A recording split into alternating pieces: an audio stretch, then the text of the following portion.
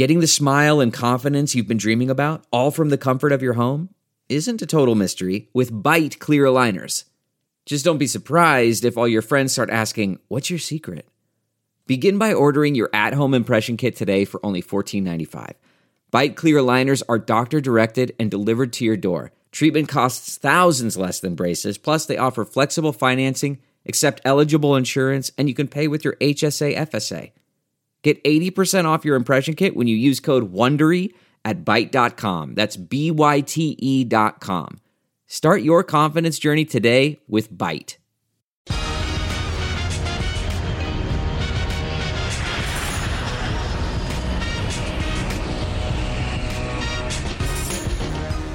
Hey everybody, welcome to Take Off with John Clark, and it is Sixers playoff time. It all starts against the Nets, and who better to talk about this? The guy just keeps crushing it on ESPN with his breakdowns. Tim Legler joining us. How you doing, Legs? John, I'm doing well. I am glad and relieved as an NBA analyst that we're finally at this point, because this has been a grind with all these injuries and these guys missing time this year. It's been tough to figure this out, but for the most part, the league is healthy, and you're going to see now the best players in the world playing as hard as they can. So I can't wait to start covering these playoff games. Well, I got to tell you, Tim, before we get into the Sixers, everybody loves your basketball coverage and your breakdowns here in the Delaware Valley. A couple months ago, I was actually walking around, and somebody comes up to me and says, "Hey, Tim Legler, how are you?" And I didn't want to disappoint and tell him I'm John Clark, so I'm just like, "I'm doing good. How are you?"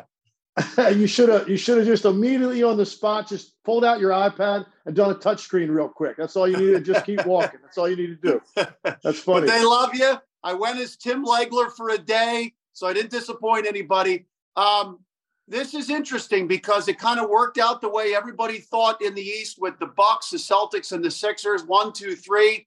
When you go into these playoffs with the Sixers starting against the Nets and then obviously the Celtics, if the Sixers make the second round, how do you feel about the Sixers' chances going into the postseason this year? I think I probably feel as good about this team as any since Joel Embiid has been there. You know, look, there's two teams at the top that we know how good they are, how deep they are. You know, one team in Milwaukee's already won a championship. Boston was in the finals a year ago. These are places that Philly's trying to get. So you know what you're facing. But I do think some of the talk most of the year about it being really a two-team race, I think that was too dismissive of the Sixers. And you look at what they've done for really about a 3-month stretch and the way they have played, you have to include them in the mix. And it's not going to be easy. Even their first round series won't be easy. But the way Embiid has played, I think Harden, for me personally, this is probably the most enjoyable it's ever been for me watching James Harden play, because I think he has found that perfect balance of facilitator and attacker. You know, Houston, that style and even in Brooklyn to a certain extent, that's not ultimately sustainable in winning a championship playing that way. Well, that ball dominant by one player is predictable every time up the floor what you're going to run, no matter what the talent. This is different. This is a different version of James Harden. Now, obviously, he's going to have to come up big for them in the postseason. He's got to be every bit as good or better than he's been in the regular season for them in the postseason. And then, of course, Tyrese Maxey, I think, is a major wild card. He's a little bit inconsistent, I think, because there are times he gets quiet. But when you look at the top talent on this roster, you say, hey, I'm going to take a fighter's chance against Boston and Milwaukee if we can get to that point. I don't want to get past Brooklyn too fast here because that's a mistake you make as an NBA team. But, John, I just feel really good about their chances, and I think it's going to come down to ultimately Embiid's got to be every bit the player he was in the regular season, which I think is the MVP. And Harden has to have moments where he's the best player on the floor when it really matters. You know, fourth quarter, he's going to need to be that spectacular James Harden for them to be able to have a shot at getting past whoever they would face in the second round. Let's stick with what you were talking about with James Harden there, because obviously last year, especially in that game 6 against Miami, it's almost like he didn't know what to do in that second half. He had started being a playmaker in the first half, but it seemed like there were a couple turnovers where he just didn't even go after the ball. But this year, it seems like in game, he's kind of able to decide, okay, I got to take over here for a little bit, or I got to be a facilitator. Do you see it coming with more ease this year? It has. And that's why I think for me, there's more pressure on him than there's ever been. And that's the key. How's he going to handle the pressure? Because I think he has set this up for people to expect James Harden to have a phenomenal playoff run. And the ball's going to be in his hands, because as great as Embiid is, and as dominant an offensive player as he is, and he might be the most overwhelming force in the league right now in terms of just a raw scorer, he's a center. And centers can have the ball taken out of their hands to a certain extent. I mean, Joel Embiid is not going to be able to be elusive with a live handle and escape a double team and change directions multiple times with the ball the way these elite wing players do.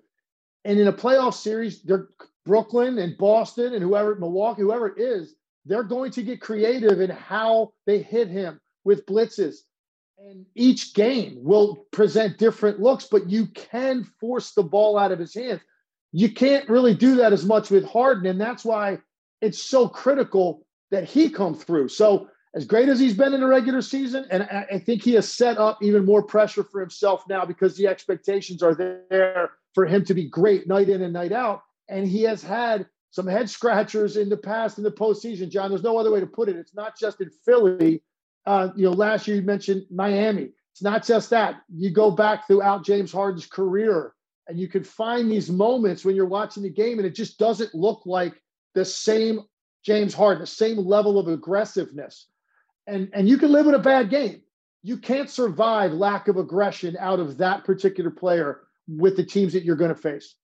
Yeah, and for the second time in his career, he led the league in assists. He had the highest three-point shooting percentage, over 38% from three. But we have seen over the last month and a half, in and out struggles from three with the Achilles. And it's still listed on the injury report, sore Achilles. And he said it affected him for a couple months. Any concern about that going into the playoffs where you're playing every other day or almost like that?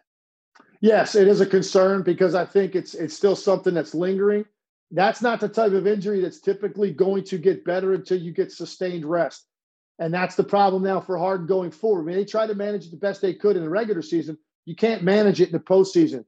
For the most part, you're playing every other night. Here and there, you'll get a couple days off between games. But the level of intensity's picked up, the physicality's picked up, so he's going to be hit, held, pushed, shoved more on his dribble and his ability to get to that step back three. I mean, that's really when you're talking about, the flexion that you need in that particular area of your foot to separate and push back and get into your three and then get lift. It's definitely a concern. And it's not something that's going to feel great until he gets to the off season and has a chance to rest it. So yes, it's something we have to be watching for. And I think you'll see telltale signs on certain nights. Is he not hunting that shot as much as you would typically expect him to see? Is the lift not there? Is there a lot of front rim on his jumper? That could be an indicator that he just doesn't feel it. It's either painful, tender, or there's just not enough strength there. How about the James Harden effect on Joel Embiid this year? Because you said going into these playoffs, hey, Joel Embiid has that guy now, James Harden. And Joel had the most productive year ever as far as percentage from the paint. 63% of his field goals were made from the paint. He's got that jumper from the elbow. James sets him up for that. How have you seen them come together as a duo? Well, and I talked to Doc about this a couple weeks ago. I came in and I did the Dallas game on ESPN radio. So I had a chance to talk to Doc before the game. And we were talking about the evolution of Joel Embiid offensively. And so some of this certainly is James Harden, right? And his ability to turn the corner, get into the paint, draw multiple guys. I think he's the best pocket passer off ball screen of any player in the league, where he can give these soft little bounce passes to Joel as he's rolling to the rim that are perfectly timed. They come up nice and high to his waist for a 7-footer. So he's got this ability to find him on the move toward the rim.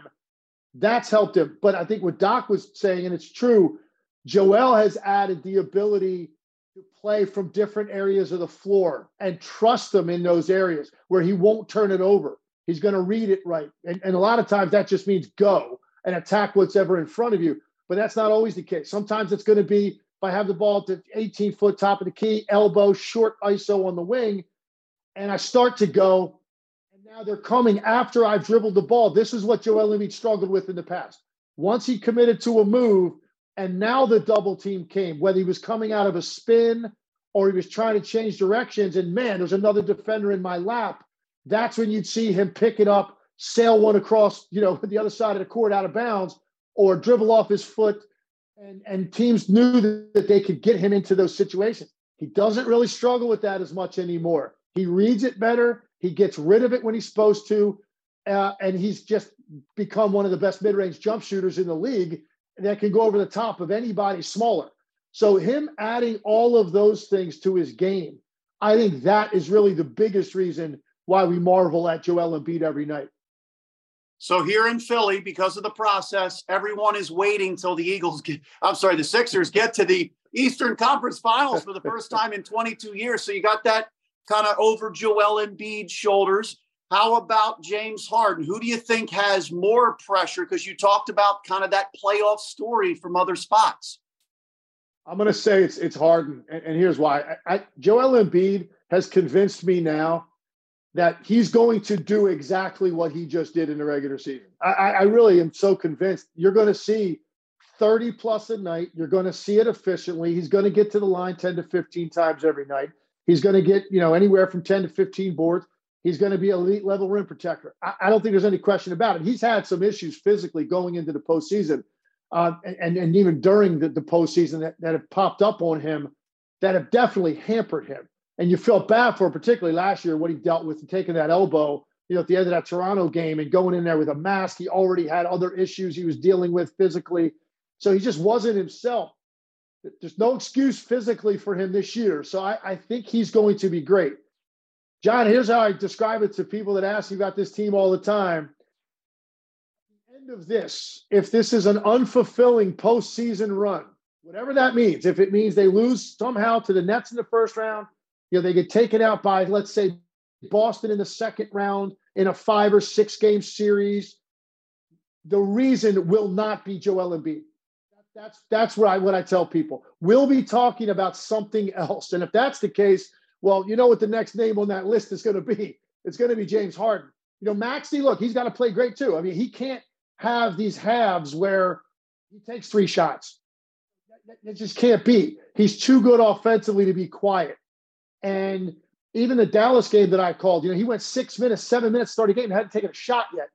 In the NBA, the first 5 minutes of the game, every starter, it's almost like an unwritten rule. Everyone get one up, right? Just see what it feels like. How much air is in the ball tonight, right? Just get one up. And so to watch him that night, I'm saying that just doesn't make sense to me. A guy that's a 20-point scorer, he's a starter, hasn't taken a shot, he's coming out of the game for the first time. Doesn't make any sense. So there's pressure on him too. But clearly it's hard because he is so good offensively. He can be the tipping point. He can be the difference maker to get past a Boston Celtics team if James Harden is just sensational for as many games as it takes. So that's why I think there's more pressure on him, because we all kind of feel like I don't exactly know what I'm going to get. I'm not ready to go down to AC and lay some money on that. I am on Joel Embiid. I'm very confident what that's going to look like. So we will not be laying this at his feet if this doesn't go well. All right, you talked about laying some money. Okay, MVP. We see that 37 voters have announced what their pick is, and 26 of those 37 have Joel as their MVP. Are you betting that he's going to be named MVP? Yeah, I think it's his. I've been doing this long enough to kind of understand there's an ebb and flow to this throughout the year, and there's a momentum that takes place with certain players. And typically I'm pretty good about knowing by the time we get to the last few weeks who has the momentum and who has their hands around that award. And at that point, one of a few things has to happen. Once you become like the front runner, and I feel like just the talk and the chatter and the people I talk to and knowing who all's voting for this, you kind of feel like he's got his hands on it. Only 3 things can really happen. You get hurt, probably 15, 20 games to go. That hasn't happened. Your team falls off the map for some reason. You have a 4-10 stretch in a month. That hasn't happened to them. Or your production for whatever reason. You go through a stretch, 10 games, you don't play well, and your numbers drop off at the exact same time. One of the two guys that you're competing with is lighting it up every night. That hasn't happened either. So once you get that momentum, and now I think it's running through the tape with that award in your hands, and it feels like that's where the momentum is right now. It's for Joel Embiid, and the season's over. So I think he's going to get one. And you talked about his health. I mean, this really is an amazing thing because Brett Brown every year talked about our whole goal is to deliver him to the playoffs healthy. And you would have freak issues every single year. But these last 2 years, he's played 66 and 68 games. And he said this is the healthiest he's been. What do you think that does for him mentally? Because we've seen a drop off at some points when he's had gastroenteritis against the Raptors. He's had the knee, he's had the back, he's had everything. What do you think this does for him mentally? Oh, I can't imagine how relieved he must be going in, knowing that if he's physically right, there's just no answer for him. And that's I think, how he feels. Where in the past, if he had something going on physically, you can imagine just even a 10%, let's say, take off of what you are as a player between the ears because you don't feel right. Well, then suddenly, you need to pass some of that buck to some guys on your team and hope that they come through. And whether that's, Ben Simmons against Atlanta, whether that's James Harden against Miami last year. And so that's a helpless feeling for a superstar because you want to be the guy to take this thing and jump on my back. And I know what I'm going to be. And obviously those guys need to play well, but when you're Joel Embiid and you have that kind of talent and you feel great, you want it to be about you. And he hasn't been able to think that way the last couple postseasons. Feeling that way now, the clarity that he has about how he's going to attack, that's got to be very liberating for Joel Embiid heading into the postseason. All right, well, we almost made it through without a Ben Simmons mention, but since you brought him up, isn't it amazing how this has worked out that the Sixers are playing the Nets, but at the beginning of the year, we thought it would be Durant, Kyrie, Ben Simmons. It would be this great matchup. Isn't it amazing that he's an afterthought at this point and the Nets seem to be playing a little bit better cohesively without him? Definitely. And look, it was obvious to me, and we could talk about this for days. I mean, I knew it. The last game he played in Philly that night, as he was showering before he left the arena, Wells Fargo, I'm saying, I don't think Ben Simmons can play in Philly again because of what everyone had just witnessed. And it wasn't just that game, that moment, passing up the dunk. Like that's the play that became, basically attached to him. It wasn't that. It was go back and look at the entire series. And, I think 5 fourth quarters, he doesn't attempt a field goal in that series. So he leaves, he moves on. I was very worried about what his future was going to be from that point on, and it's pretty much played out that way. I just don't think he's recovered psychologically. So it is really interesting that this Nets team, if you said on paper, hey, Nets Sixers at any point, any round in the postseason in 2023, going into the last fall, you would have said, sign me up for 6 or 7 of those because this is the most much-watched series in all of basketball. If those two teams match up, well, they're matched up, but it doesn't look like that. And it's interesting because I think he got to the point where he became a drain on what they were trying to accomplish as an organization. So I think they are in a better place right now with him not being a part, particularly of this series, because of the distraction that would be for that team, because he's not going to be able to answer the bell. Some guys, you put them in this situation, this environment, they would thrive on it, right? You look at Kevin Durant going back to Oklahoma City and LeBron going back to Cleveland when he went to Miami. Let's say, come on, I got something for you. Bring it on. I don't think Ben's made up that way. So he wouldn't be able to answer the bell. It's better that he's not a part of it. Now, having said all of that, the Nets are dangerous because they are so cohesive. If you've been watching them play for the last month or so, it's really amazing that they did not fall off the map after those trades took place. And I think they have so much to prove. When you get a team that plays well together, that has a chip on their shoulder, this is what you can get. Everybody there's got something to prove. And that's why I think even this first round is going to be a major test for the Sixers. Yeah, and it's kind of fun for Mikal Bridges to come back to his hometown. Obviously, his mom was very disappointed with the Sixers trade, and so was Mikal. He was really upset. He recently revealed he went back to his hotel room and didn't go out because he was traded from the Sixers. How much do you think he has a chip on his shoulder? Oh, there's no doubt about it. And I think just, even the stage that he's going to have and what he did after he went to Brooklyn. Look, I've said this about Jalen Brunson, and I think I might say the same thing about Mikal Bridges. I've missed the ceiling of a player by as much as any guy in the history of my broadcasting career as I did Jalen Brunson. Like, I thought, okay, yeah, nice NBA player coming out of Nova. I don't think he's quick enough. I don't think he's athletic enough. How is he going to be an elite level point guard? He's going to be a nice, solid player because he's too smart. He's a winner. He's going to be fine. Are you kidding me? 24, 25 at night, and now you watch the guy and you think you're going to get 30, 35 on any given night. And now Bridges, who looked like a 3-and-D spot-up type shooter guy, didn't really have a lot with his handle, couldn't create his own shot, or never had to. I shouldn't say couldn't. Never had to because who he was playing with in Phoenix.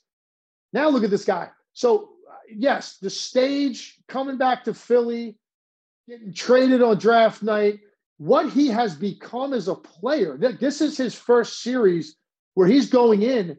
He is the dominant offensive threat on that team. He has never been in that role before, so I can't imagine how excited he must be when you add all of that up and the environment that it's going to provide for him. So he's ready to – he wants to stamp it, pound the gavel. Look, I'm a star.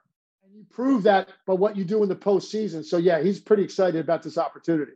Yeah, we've seen some games where he's put up 42. It's really been awesome to see. How about the Nets? Do they have any answer for Joel Embiid? I know you got Nick Claxton starting out there, but, do they have any answer to slow down Joel? No, and I don't think anybody in the league really does. There was a time when you felt like certain teams, personnel-wise, could throw something at him that could at least make him less efficient. Because that's all you're talking about with these guys on this level. It's not – we're going to try to, hold him to 20 a night. You're not doing that. He's just too good. He gets to the line too much. He's going to get 30 every night. He might have, a couple of 40-point games. But in getting those, can we make him less efficient? Can we make him shoot 40% from the field to do that? Or on certain nights, can we hold him to, 6 free throw attempts, which I think is impossible. This is the way you used to think about him, and some teams had the personnel to do it. I don't think anybody does anymore. Claxton is a very good player. He's very active. He's long, 180 pounds soaking wet. And when you put Joel Embiid's shoulder in his sternum, the air is going to leave his body in the low post. So it's not about Claxton. It's not about anybody else you could throw at him. It's about scheme. It's about mixing up the coverages, the double teams, the blitzes. Where are they coming from? When are they coming? How often? Do you give him different looks in the first half than you do later? It's game-to-game adjustments. It's going to all be about the double teams on him and your success in making him give it up when you want him to. And then, if you're sitting there and you're in a Brooklyn Net uniform, you got your fingers crossed that, guys like DeAnthony Melton and George Niang and Shake Milton, Tyrese Maxey don't shoot well from the three. That's really what the game plan is going to be. And if they are shooting well from the three, you just can't deal with this team. There's too much that you have to deal with the top 3 guys. You still in some role players hurting you and becoming impact players from the 3-point line. Now you're in trouble. And I think that's going to be the Nets' entire strategy. Force Philly to shoot threes. Tobias Harris, I should have mentioned in that group as well. So how long is this series going with the Nets? Here's how I always look at this when you get asked to pick number of games, right? So sometimes you say 4. You're saying basically there is no reason that this team should be on the floor with the other team, right? That's what you're saying in a best of 7 because all these teams have great players. You say 5, you're like, okay, I'm certain this team's going to win, but I'll give them a game. Give them a token game, probably game 3 when they change venues. If you say 6, you're saying, yes, this is a better team, but this is going to be a fight. If you say 7, you're saying this is a coin flip. So I'm going to go 6, John. I think that this is going to be a fight. I think Brooklyn is good enough to maybe get a split in the first 2. Philly goes back and gets the split, and then maybe Philly wins the next two, like something along those lines. Philly's a better team. They should win this series. It's not going to be easy. And I also think the weight of past playoff failures, Wells Fargo, weighs on this team at times. And that's what we need to see, because we all know, John, listen, the Eagles lost in the Super Bowl, okay? The Phillies lost in the World Series. Nobody from the city made the NCAA tournament.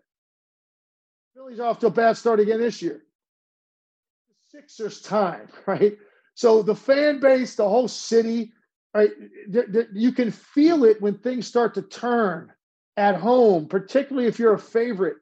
And that's what I think can have an effect a little bit in this series as well. So how does Philly handle when the weight sets in, right? And that heaviness that we've all experienced being in that building. How do they handle those moments? That's what's going to determine how long this series goes. Yeah, and Tim, that's a great point. Doc Rivers this week has said over and over, we welcome that pressure, and he knew what he was getting into because Brett Brown had gotten this team to the second round of the playoffs several times. So when you look at the way the playoffs are set up, you're looking at a Sixers team that could once again go out in the second round because they have to play Boston in the second round.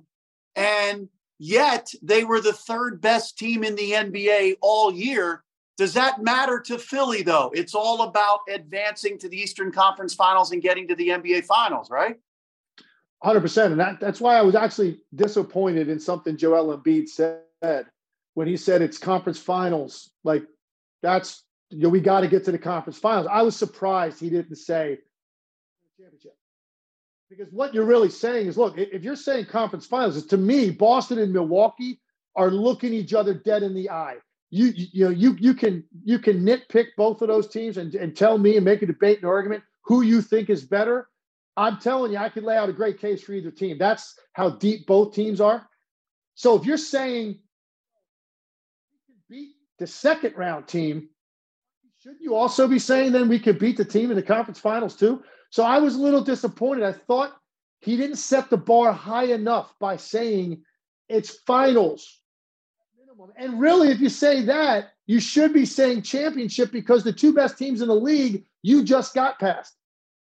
That's how I feel. I think the two best teams in the NBA are Milwaukee and Boston. And unfortunately for Philly, they're both in the Eastern Conference. It's just the way it worked out this year. So you got to climb both of those rungs on the ladder. Well, then why not go ahead and set the bar as, I'll be disappointed if we don't win a championship this year. That's where I think he should have said it. Because I feel like conference finals makes it still seem like, hey, we're not quite on the category of, being able to beat both of those teams, but hopefully we can beat one. That wasn't enough for me. And I'm not trying to criticize Joel Embiid. I just think he should have that much belief in himself. And what you're saying is, hey, man, if we get past one of those, the other one's basically the same team. So, yeah, let's get past both of those teams and let's win an NBA championship. And I think that is where their mindset should be. But very important with this team in particular and some of the history of the pressure in the postseason, what they dealt with. It's cliche, but it literally is one game at a time. Starting with Brooklyn, let's play some clean basketball. Let's get off to a good start in that series. So you got the Sixers beating the Nets. I think most people do. And Legs, when I saw the Sixers and Celtics play, I mean, look, I don't think the Celtics have a real answer for Joel Embiid. But then again, I don't think the Sixers have an answer for a bunch of players. I mean, when you look at the athleticism of Tatum, Brown, then you've got Derek White. You throw in Brogdon, Marcus Smart, all these guys. Is it the biggest challenge out of all the teams the Sixers would face, having to defend the athleticism and the ability of those players? I think it's splitting hairs between them and Milwaukee, because Milwaukee, what they could do to you with the number of guys that can hurt you from the three-point line, in Boston as well. I said the West is going to be determined inside 18 feet. The East is going to be determined from the three-point line. And that doesn't mean Embiid's not critical, because he's going to get his. So is Tatum. So is Giannis. That's not ultimately where those series will be won. It's going to be won by the supporting cast making threes. And Milwaukee and Boston are capable of bombing you out of the building from the three-point line. So I think either of those teams are equally difficult to defend. Here's why I think Boston is just a notch above the Sixers. When you look at the top guys, and let's just assume that Harden and Embiid cancel out Tatum and Brown for the most part, right? You're talking about roughly 60 a night. That's kind of where you're going to be with those guys, 50 to 60. Maxey, definitely, that next guy that's capable of having big scoring nights. Boston has 3 of those guys. Marcus Smart is capable of having, a 6 or 7 made 3 type of game. And then to me, the real difference between the two teams are the next 2 guys. It's Derek White and Malcolm Brogdon. You alluded to those guys. The reason, John, is because they're not just complementary players. They have stretches in games and even on the playoff stage where for an entire quarter, they can be the best player on the floor. Who do the Sixers have beyond those top 3 guys that can be that? Nobody. I mean, Niang can string together 2 or 3 threes, and you know what's going to happen? They're going to stay home and deny him the ball, and then he's done scoring probably for that quarter or that half. Same with guys like Shake Milton, DeAnthony Melton. Same. Brogdon and White, because of their ability to handle the ball and run ball screen, and they've got mid-range shots. They can shoot the ball from deep. They can get to the rim. I just think having 2 more dynamic ball-handling guys that can score or create, that to me is the difference between them and Philly. And if they get to that series, we'll be talking about that after games. Tonight, it was Brogdon. Let's go back to the third quarter. Look at Malcolm Brogdon here, because maybe Tatum was struggling at the time. They have 2 other guys that can go and be great. And I think that's where the drop-off on Philly's roster is significant. Yeah, you make a great point. What do you think Jalen McDaniels can do? How important of an addition do you think he is with his length and his athletic ability? Enormous. I mean, you need length when you're talking about playing, whether it's Bridges, then you get into the next round and you got to play Tatum and Brown potentially. Then obviously what you're going to deal with a guy like Giannis or a Chris Middleton, who's 6'8", great mid-range player. You need to have length and lateral quickness, and he gives you both of those things. Doc was raving about him when I talked to him a few weeks ago. It was a really, really important pickup for them. Now, the key is going to be defensively, we're definitely going to see his impact. He's going to make things a little bit more difficult for the guys I mentioned. The key is going to be, can he also give you some punch? Because if you're on the floor, you're going to play, 20, 25 minutes, 28 minutes, maybe on certain nights, maybe even more if he's really defending well. You can't be on the other end a non-factor. So step into some threes, shoot it with confidence, get out in transition, hopefully get him a couple of balls thrown ahead where he can get to the rim. He needs to give him something on the other end of the floor too, but I do think he's a significant factor.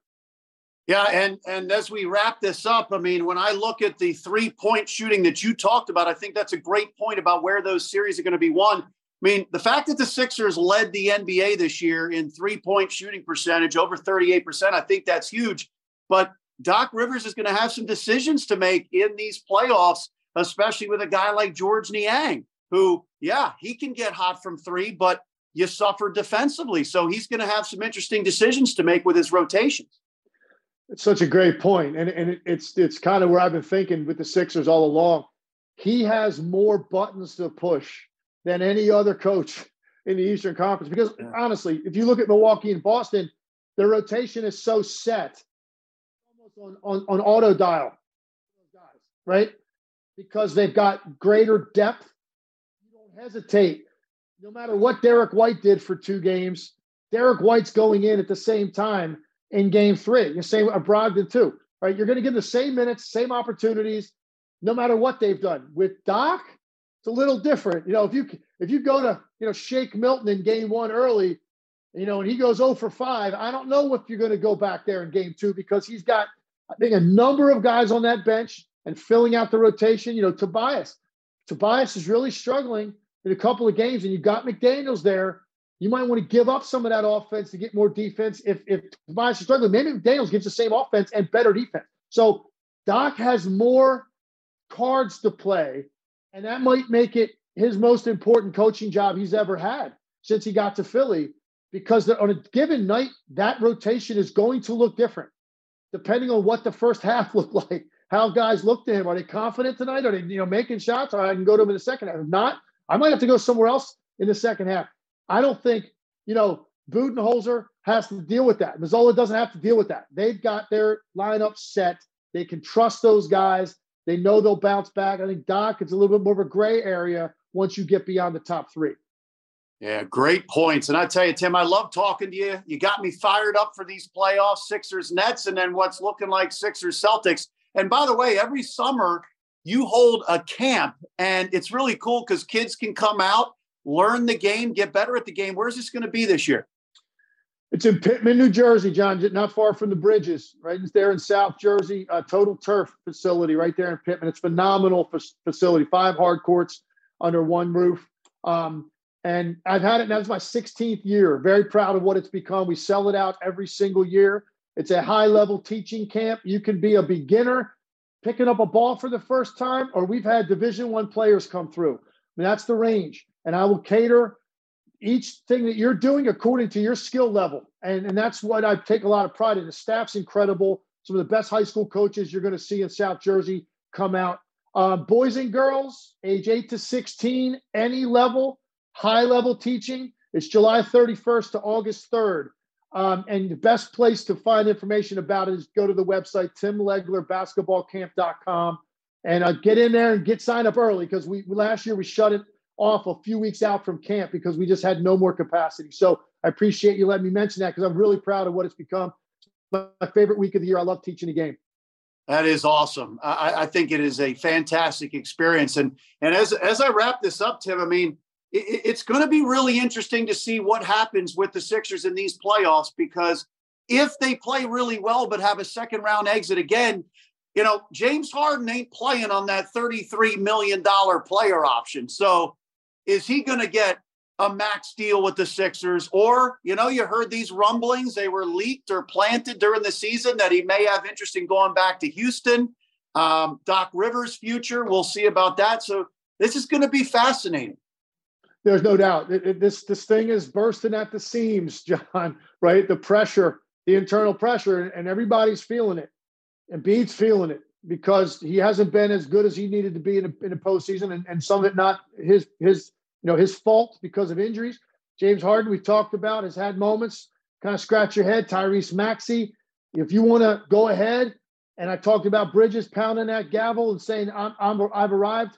Maxey, no better stage than the postseason. Doc, obviously, a lot to prove. I talked about the number of decisions he's going to have. So he's going to be scrutinized every night, maybe in a different way than a lot of these coaches. There's an awful lot at stake. And at the end of the day, they're going to have to pull off 2 upsets to win the East. And let's be realistic about it. So if they play Boston to a 7-game series and they lose on the road in a Game 7 in Boston in a fourth quarter, 1-possession game, can you really be that angry with the Philadelphia 76ers? They're playing a better team, and they're going to be playing on the road. So they can do it, but you're right. A lot of guys trying to figure out a lot of postseason pressures, and we'll be talking about it every single night. Yeah, we will. We look forward to seeing you on ESPN. And I'm just going to throw this out there. Could there be a future job title for Tim Legler, general manager of LaSalle? Because I'm seeing – I saw that.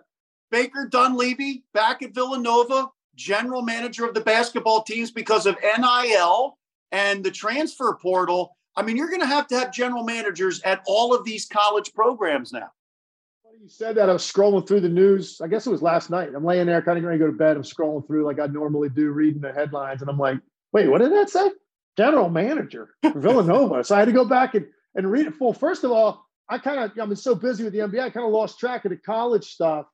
And I was like, did Baker Dunleavy get fired? Like what? So I go and look. I'm like, no, he's leaving to become the general manager of a college program. It's a very interesting way to put it. I think it's ingenious because it's 100% spot on. It's more about business in that role because of the NIL and obviously the transfer portal. I mean, what do we got? 1,200, 1,300 kids in the transfer portal. The challenges that come with coaching now. Can I keep a kid? If I can't, where am I getting kids? You're scouring other programs. It's crazy what it's become. And so to have someone kind of in there to just manage that so that the coaches can focus more on recruiting and coaching, I think it's an ingenious move. And you're going to see more and more programs go that route. Well, the rest of the Big Five, they need to get it going. We need to get the Big Five back. I agree, man. That's tough when I think it's the first time in 45 years or something, nobody from the city was in the Big Dance. Man, that's not the Big Five that I certainly remember that I came to play when I left Richmond, Virginia to come to Philly. It wasn't like that, and it hasn't been like that for the most part. So yes, hoping for all these schools to bounce back and get to that next level. Next year we get a couple of teams in. Well, I'd love to see General Manager Tim Legler someday. I mean, I think that would be great. Tim, we appreciate your time. ESPN, we're going to look forward to seeing you throughout the playoffs. Keep crushing it, man. Your breakdowns, your analysis, your insight. Keep crushing it, man. You're awesome at it. We appreciate it. Thanks, John. I appreciate it very much. And I'm sure everybody's going to be hearing me quite a bit on The Fanatic. I'll be on there talking about these games. So I'm looking forward to breaking it down. And I can't wait till Saturday to sit down and look at that slate of games, man. We got some very fascinating matchups in the first round, and it's the best time of the year for me. So I appreciate you having me on. You got it. It all starts with Sixers next, Saturday, 1 o'clock. Thanks a lot, Tim. You got it, John. Oh, mom, so flagrant.